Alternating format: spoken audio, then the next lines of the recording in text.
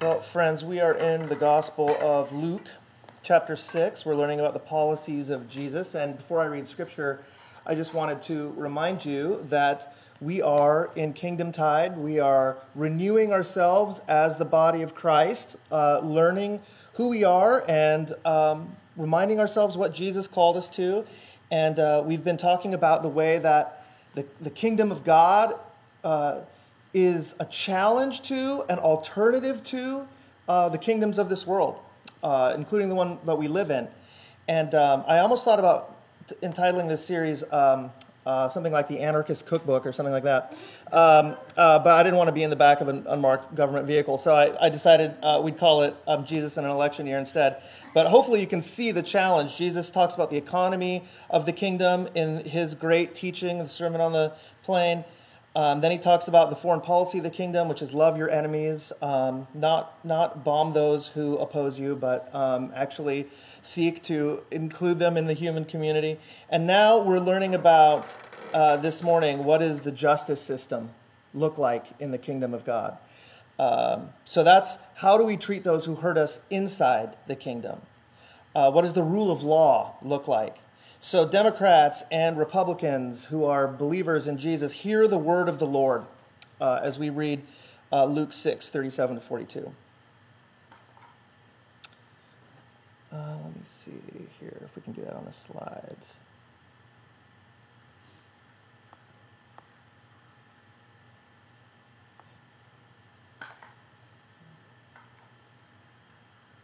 No? All right, I'm just going to read it. If you are at home and it's not on your screen, go ahead and look it up on the internet. And if you're home or if you're with us this morning, you guys can bring it up on your phone. This is Luke 37:42. Do not judge, and you will not be judged. Do not condemn, and you will not be condemned. Forgive, and you will be forgiven. Give, and it will be given to you. A good measure, pressed down, shaken together, running over, will pour into your lap. For the measure you give will be the measure you get back. He also told them a parable. Can a blind person guide a blind person? Will not both fall into a pit? A disciple is not above the teacher, but everyone who is fully qualified will be like the teacher. Why do you see the speck in your neighbor's eye, but don't notice the log in your own eye? Or how can you say to your neighbor, friend, let me take the speck in your eye, when you yourself don't see that big log in your eye? You hypocrite, first take the log out of your own eye, and then you will clearly see to take the speck out of your neighbor's eye. The word of the Lord. Thanks be to God. Indeed, thanks be to God. Justice. Justice is something that is at the heart of the national conversation right now in our own country. Is there a more relevant question for American society at this point than about what it means to do justice in the United States? I mean, every night we have clashes between law enforcement and people who are crying out for justice, and some people who have gotten so frustrated that they have lashed out in their passionate rage about the lack of justice in American society. And Jesus has something to say about these things. Jesus has something to say not just about our own personal morality, but about what a society should look like. And that's what his teaching is all about. What is life in the kingdom of God supposed to be? And of course, for the world, this is good news. For God's people, this is not just good news, but it's our mission in the world to embody this way of living under the lordship of Jesus. And so this morning I want to answer two questions. I want to see how Jesus answers these two questions about the justice system. What is the point of justice in a society? And then what is the process by which justice gets done in a society? Those are big picture questions. So I'm not sort of giving a detailed policy plan as to how exactly we should enact a justice system. But these are crucial big picture points about what justice is that deeply challenge the way the state thinks about justice. Okay, So I want us to hear it, and I want us to see the contrast. And so that bears reminding you again that this teaching of Jesus is not just about a private spirituality. This is not just aimed at making upstanding, morally satisfied individuals. This is about the kingdom of God. This is about establishing a political body on earth of disciples who reflect the goodness of God in order to show the rest of the world and to beg the rest of the world to come into the goodness of what it means to be reconciled to God and their neighbor through Jesus Christ. That's what this teaching is. So, how should Christians think about law enforcement, crime and punishment? These are the questions I want you to have in the back of your mind. The justice system is there to not to deal with enemies, but to deal with disputes among citizens, among people who have broken trust with each other. And that falls into the category of broken contracts and civil law, and it falls into the category of broken trust in criminal law. When we actually inflict harm on one another, how do we think of justice and how is justice done? That's what Jesus is trying to tell us. What's the point of the justice system and what is the process of it? So before we dive in, it also bears saying that we do have a background kind of assumption about what the justice system is. And this is reflected in all of our popular media and I think common ways of thinking about it. And I want you to see how Jesus is not someone who's we're going to bring into the American justice system and say, what do we do with this? Instead, Jesus is going to provide an alternative, something that challenges these assumptions. And the baseline assumption that I think we've had drilled into us in our religious circles as well as in our the wider culture is that the whole point of a justice system is about the law.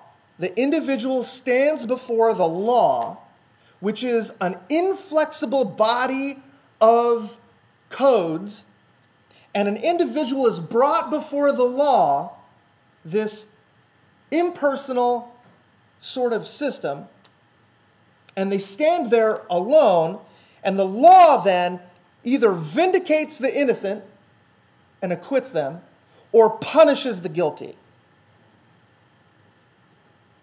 And so this teaching, you can already see, is all about forgiveness. And we tend to think about forgiveness as something completely on the opposite side of justice. This sounds like it's talking about mercy, not justice.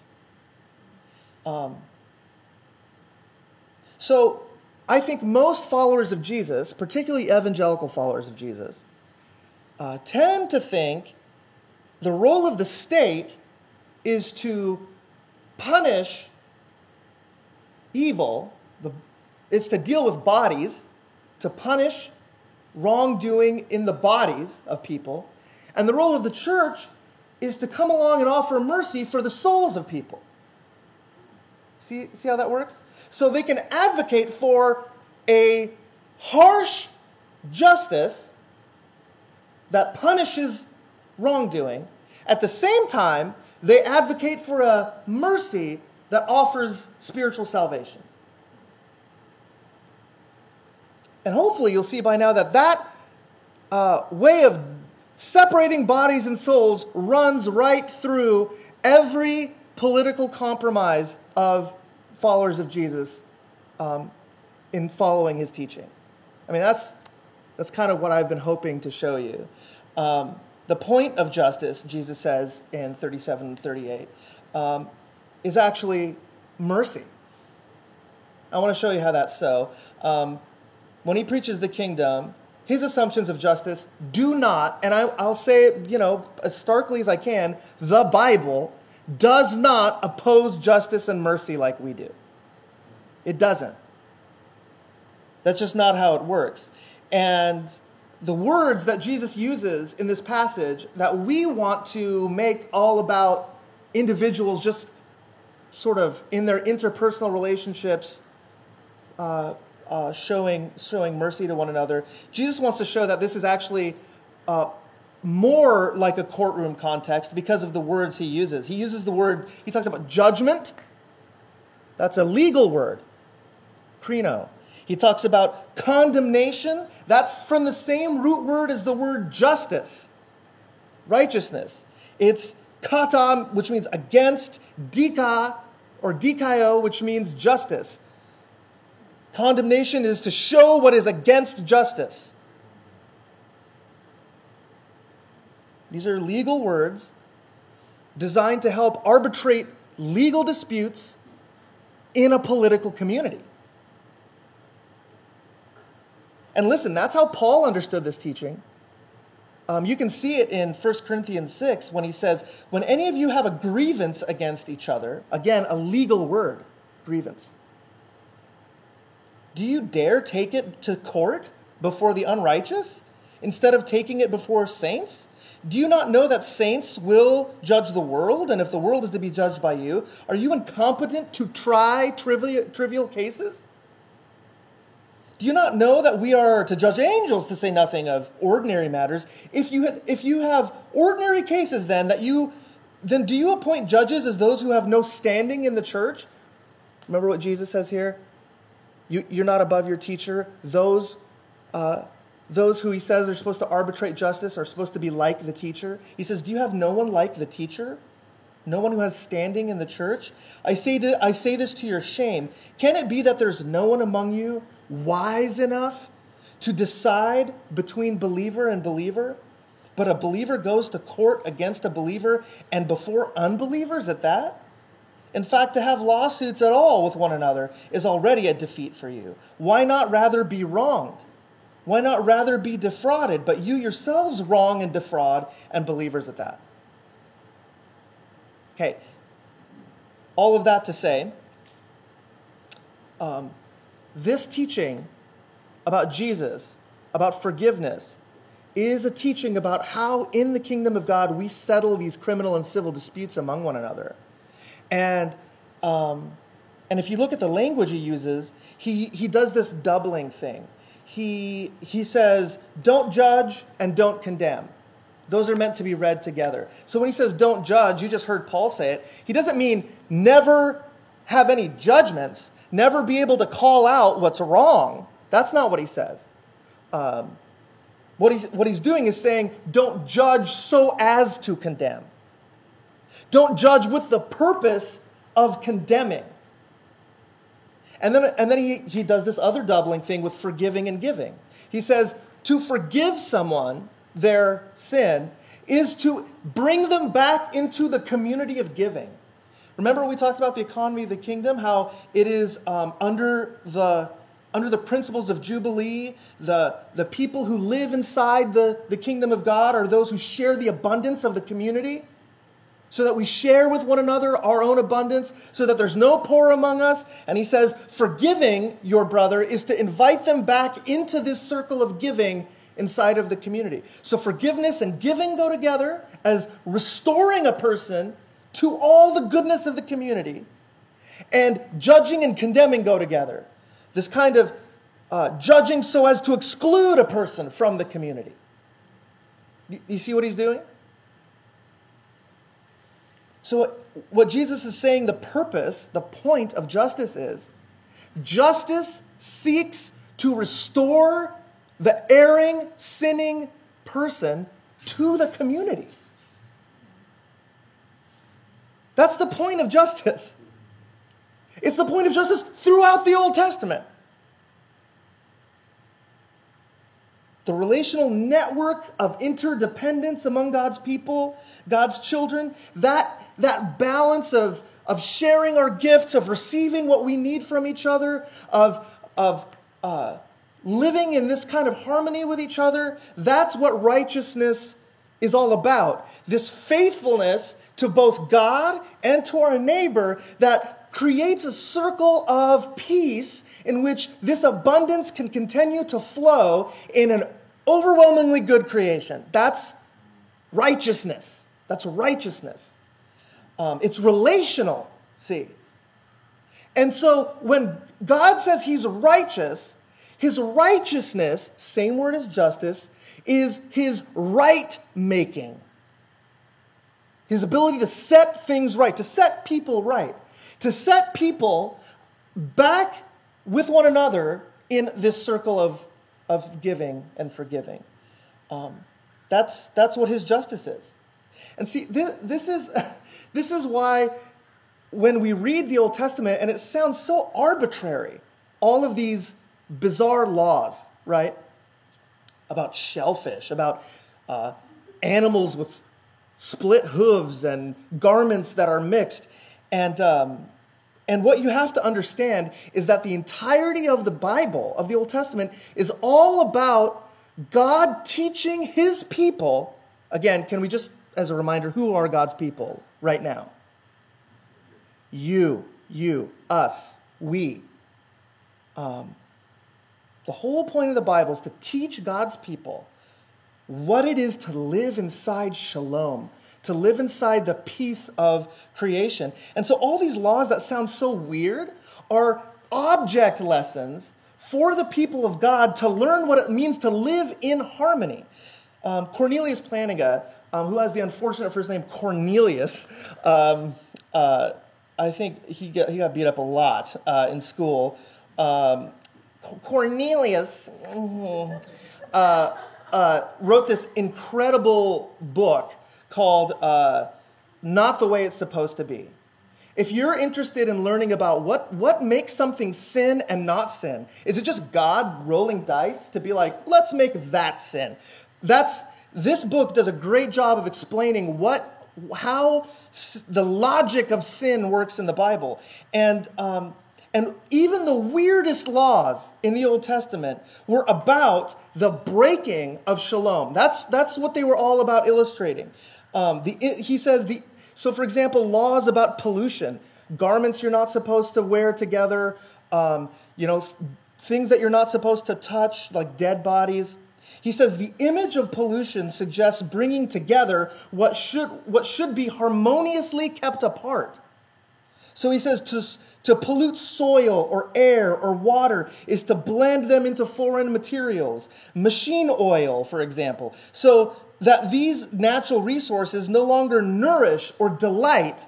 Similarly, the introduction of like a third lover into a marriage or an idol into the natural relation between God is to introduce a foreign agent that corrupts these relationships. So the object lesson of mixing garments is to say certain things in order to have harmony need to be apart, like a screwdriver in your skull.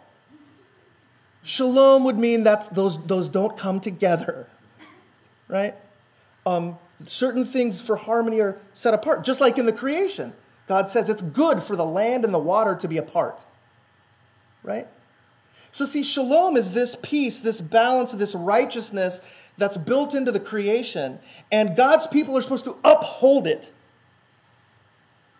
Injustice is peace breaking. Very simple definition. Injustice is peace breaking between people and between God.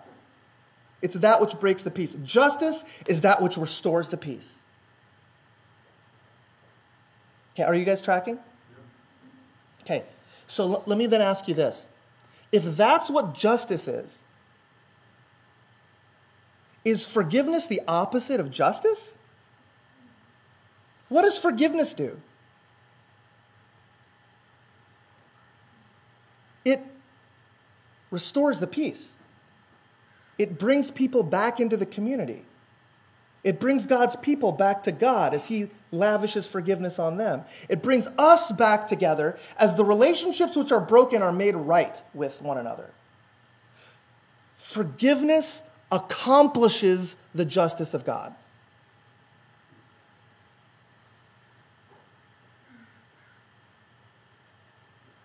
So justice isn't just about punishing the guilty. Listen, for that punishment or consequences can be part of restoring. They will inevitably be part of restoring the person to the community. But do you see the difference between saying the point of justice is to punish the guilty and the point of justice is to restore the guilty to the community? Do you see the difference? We live in a fantasy in the country right now where when a person breaks the peace, we think we can shuffle them out of the human community into a warehouse somewhere where they can be separate from the community so that we can go on living our peaceful lives as though that brings peace. Let me ask you, has our justice system brought peace to the United States? No, it's a childish fantasy that you can lock away all the bad people from all the good people and then preserve justice that way. There has to be restoration. There has to be restoration. And here is why. Here is exactly why. Because the shalom of God, the peace of God in the world, is the intent of God's creation of all human beings. And you cannot have peace when you know there are human beings that are alienated from the human community. We have it together or we don't have it at all. Are you guys tracking? We have it together, we don't have it at all. So Jesus says, in the community of God, we don't judge so as to condemn. We can't see the shalom of God, the peace of God come apart from people being restored to the human community, brought back in. And the hard work of that restoration is the hard work of justice, is the hard work of forgiveness. The Russian Orthodox have a word for the unity of all people. That means that what happens to you also happens to me. The word is sobernost. And it's one of my favorite things about Russian literature.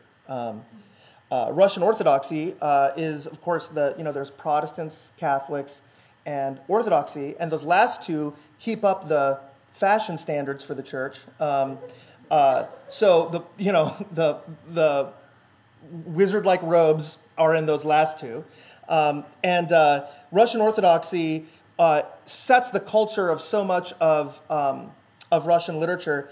Dostoevsky is saturated in Russian Orthodoxy, and in The Brothers Karamazov, the most brilliant novel in the history of humankind, there's a beautiful woman. Her name is Grushenka, and she is shown to be pretty terrible through the book. Pretty self-centered, kind of vindictive sometimes. And at some point in the book, it's revealed that the reason she is this way is because of a deep wrong done to her.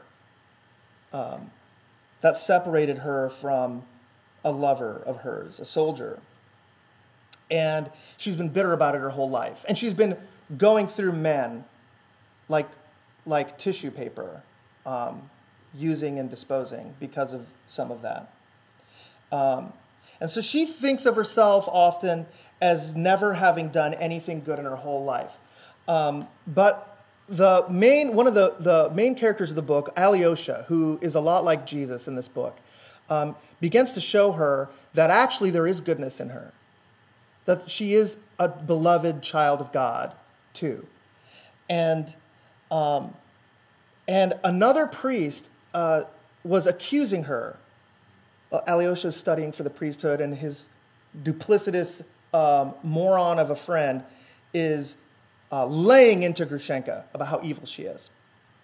And under that pressure of him saying, "You've never done anything good your whole life," she screams, "I've shared my onion!" And of course, the response is supposed to be the one you just had just now, which is like, what the hell does that mean?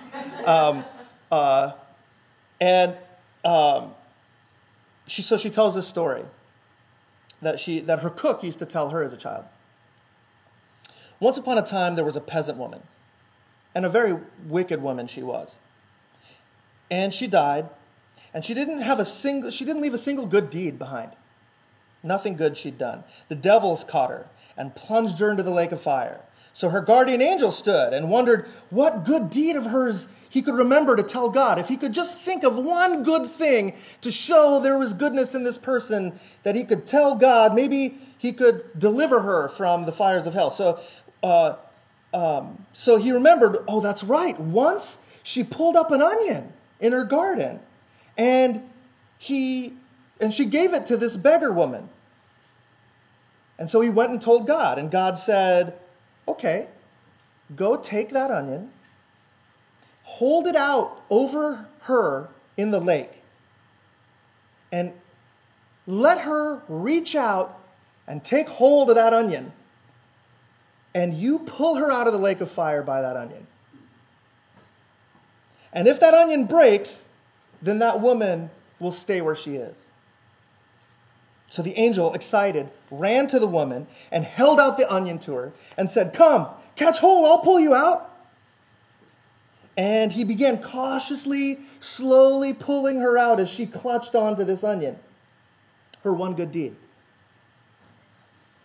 And he had almost pulled her right out of the lake when all the other sinners in the lake next to her saw her being lifted out and jumped to grab onto her ankles, that the angel, by the mercy of this woman, might pull all of them out.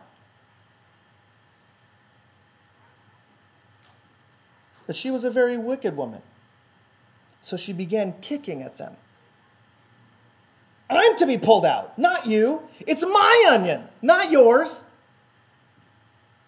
And as soon as she said that, the onion broke, and the woman fell, and there she is to this day, and the angel wept and went away. This is a profound parable, and that's why I love Russian literature, because it sounds a lot like the Bible. What was he saying there? He's saying, look, the whole point of that good deed wasn't to rack up points in heaven that they're big enough, you scored high enough that God now says, "Oh, cool, you're perfect, so I'm going to pull you out." That's not what good deeds are about. Good deeds are about aligning yourself with God and your neighbor. The solidarity that says what happens to you happens to me. And the whole point of that story is, if this was truly a righteous deed, then she would have wanted for every person in hell to have clung onto her to be pulled out together with her. That's not what she wanted. And this is what Jesus is trying to say about justice. The point of justice, friends, is to restore all humankind back to one another and back to God. And that's why he says mercy forgives the law. And that forgiveness, this forgiveness, is God's justice. Now, quickly, what does that look like in a people? What does that look like? What does that kind of justice look like with the process of it? Well, Jesus says some wisdom about it in his own parable that he gave, and I think it's pretty crystal clear. The process of justice in a community is a lot of things. I think it's arduous, it's painful, but there's two things it's definitely not, and I hope you can see the contrast between the kingdom of God and the world right now. It's definitely not blind, and it's definitely not impartial. I mean, do you know, so how do we symbolize justice? Are you seeing the contrast? How do we symbolize justice in our city? Like, think about a courthouse. What does justice look like? It's from the god Justitia, which is justice. She was depicted from ancient days holding a sword.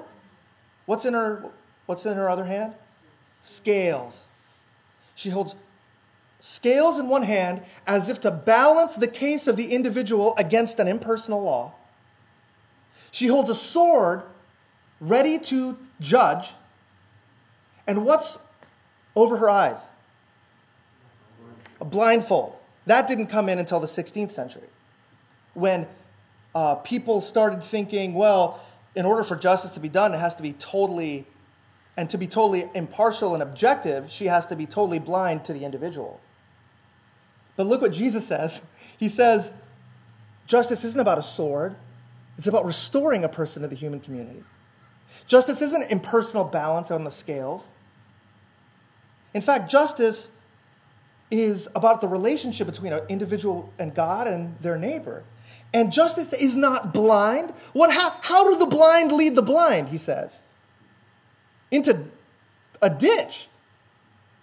In fact, justice sees the individual in all the extenuating circumstances, and it evaluates the individual and the relationship to the community with, he says, like your master does. with the kind of wisdom that Jesus had when he stood next to the woman at the well and told her her entire story. What is the process of justice like? Well, whatever it's like, it takes into account both the wrong done and the impact and the ripples of the wrong done to the victim, as well as all of the circumstances and the story of the perpetrator. It gathers all of those things into account in order to help see forgiveness realized and restoration take place. It does both of those things. And I just think it's amazing that our depiction of justice is literally the opposite of what Jesus is painting here. And just as a little side note, I was thinking, okay, if that's what justice is like, justice is to take drug dealers and restore them to the families of people destroyed by drugs. Justice is supposed to take murderers and restore them to the families of the lives they've shattered. Justice is supposed to take people who've stolen the pensions in devastating sort of white crime. I won't call it white collar because really, what it really means is white crime. People who tend to be more well off and white, their judgment is easier, and it's usually harmless crimes like destroying the financial lives of thousands of people. How do you restore? Well, you restore them to the workers they've exploited. You restore them to you see what I'm saying? I was thinking, well, how much money would it cost to have a justice system that actually tried to arbitrate, mediate, reconcile broken parties together, rather than one that simply throws people impersonally as though one is just the same as the other into a cell somewhere, locks the key, and forgets about it. But then I read about how much our current justice system costs. How many billions of dollars are being spent in this infantile fantasy that people who do wrong can then just be cleaved away from the human community without it coming back to destroy those left on the other side of it.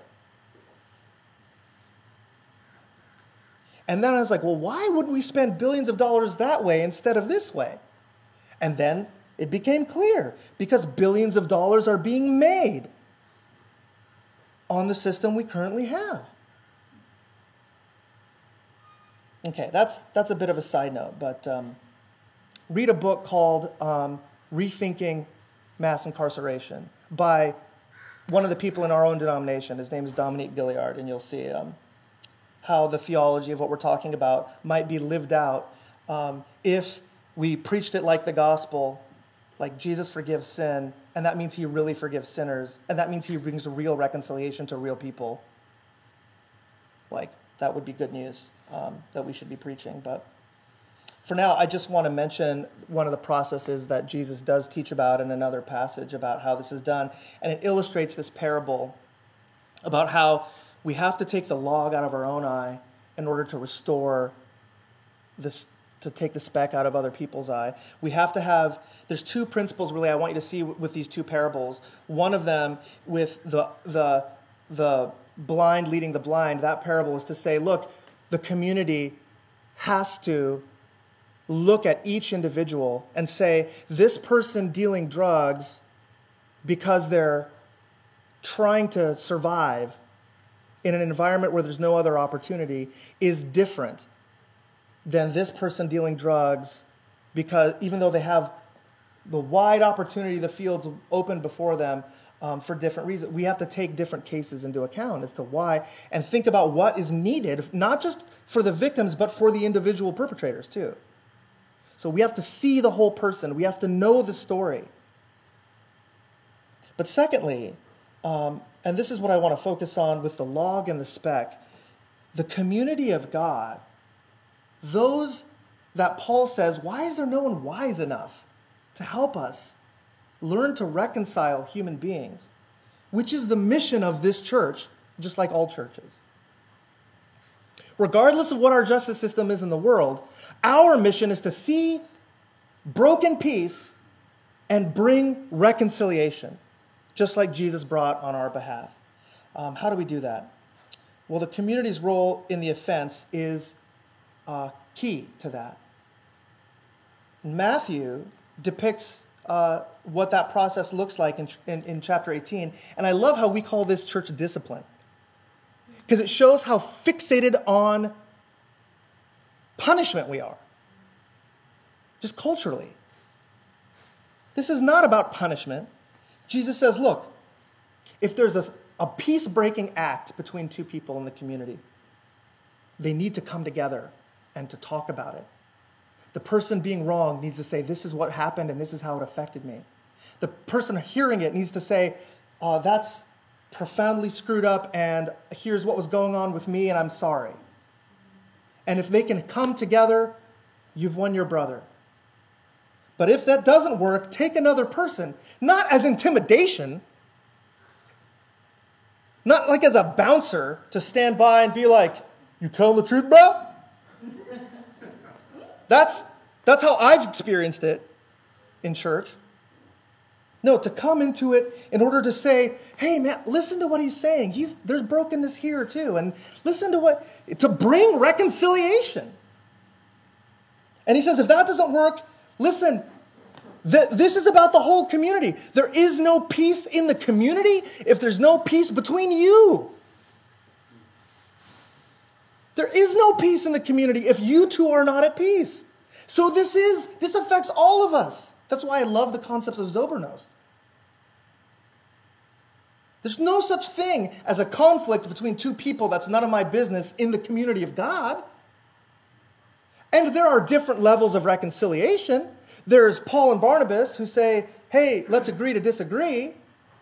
And then there's Zacchaeus in this gospel who immediately, upon saying, oh my God, I've wronged this entire community by exploiting them and taking money from them, so I'm going to give it, not just restore it to the people I've stolen to, but I'm going to invest half of my wealth into this community because the ripple effects of my exploitation has affected all the poor in this community. So I'm going to give half my wealth to restore them. So that's an instant process with Zacchaeus. This profound, amazing, instant. Jesus showed forgiveness, and he then immediately sought to be reconciled to this community. For some people, it took longer, But the whole point is that the community was involved, and the cost was not cheap. And every member of that community had a stake in whether these people could be together again or not. I mean, I just want to ask you, not as a kind of judgment, okay, but is that church? Is that bread and wine? That's what I want you to think about.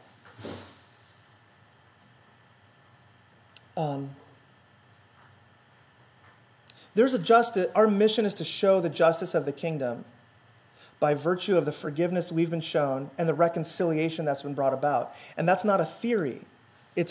Now I have a relationship where my heart is open to God and God receives me.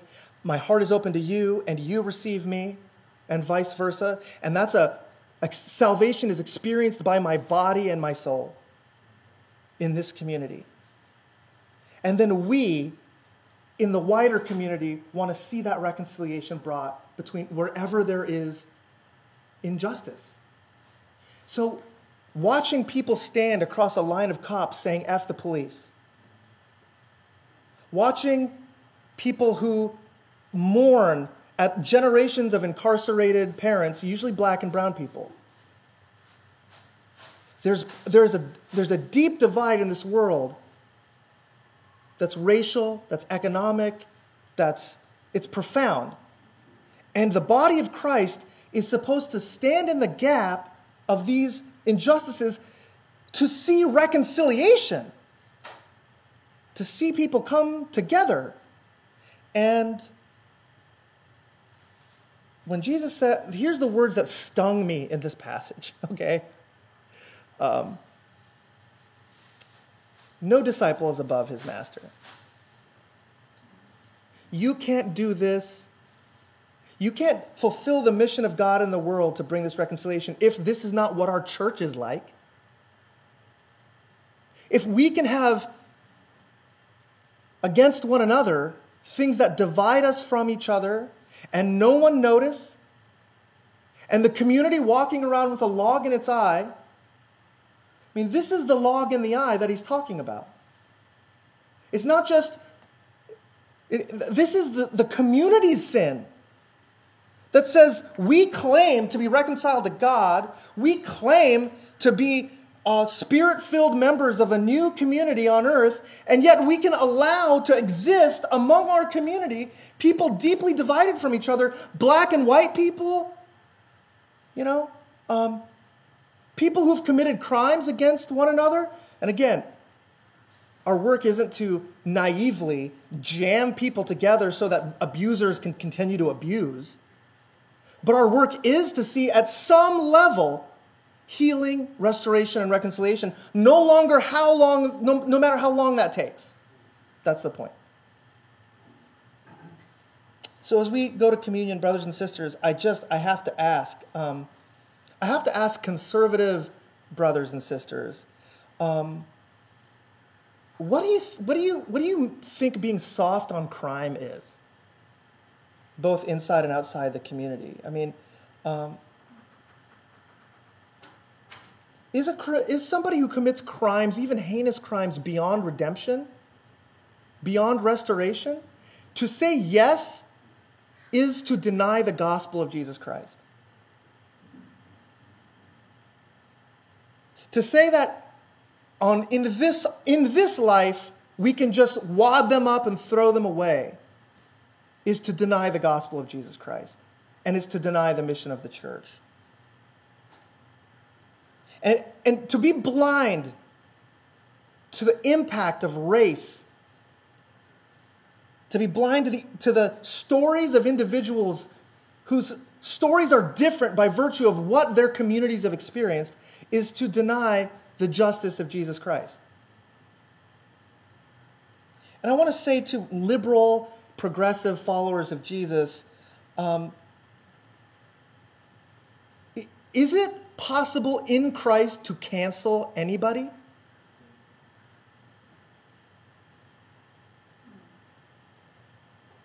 Is it Christianity? Is it to be a follower of Jesus to say Nazis have no other purpose besides punching and disposing? To think that law enforcement are to call them pigs, to rage indiscriminately against people in uniform instead of seeing precious children, men and women made in the image of God, no matter what wrong they've done? Is any desire to exclude from the human community, can it ever come from a heart of justice? No. No.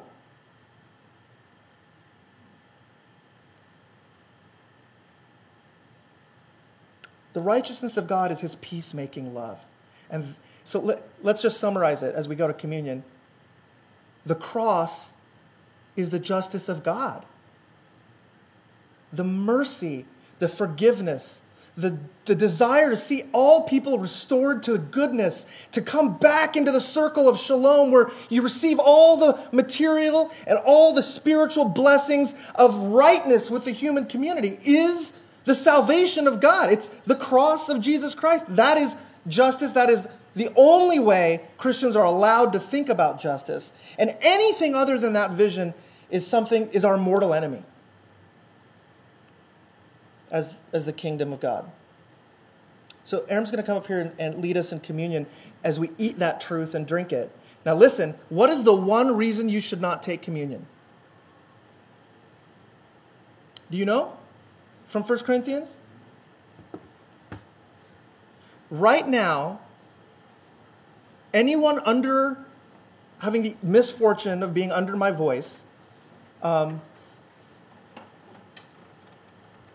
who in the community of God's people do you right now live with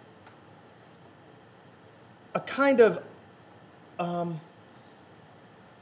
foregone, hopeless sense that there will never be reconciliation?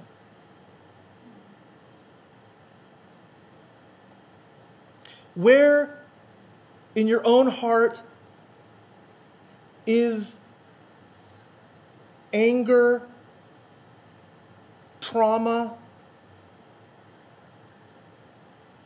grief, despair, separating your desire for the restoration of another precious child of God who has hurt you, destroyed you maybe. Listen, receive the mercy of Jesus. Don't fail to come to communion because you're struggling to show the forgiveness you've been shown. Come receive mercy in the process of holding on to the onion.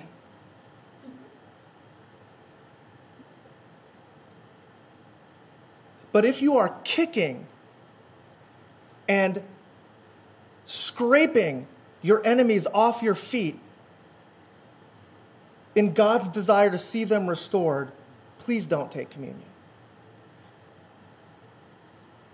Until, again, for you, the gospel, the reality of your reconciliation with God is real enough to long for the restoration of other human beings. Let's pray, and we'll go to communion. Oh God, hard truths. God, I think about all the ways your people stand alongside the people of this world crying out for justice, and I wonder, Father, how many of us are willing to do the actual hard work of justice in our own communities. God, I think about all the ways that we need justice in this world, and yet how the power for it comes by the Spirit through hearts reconciled to you in communities fighting for this justice that is mercy.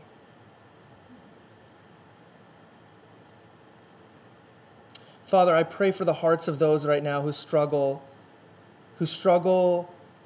because of the pain of the sins committed against them.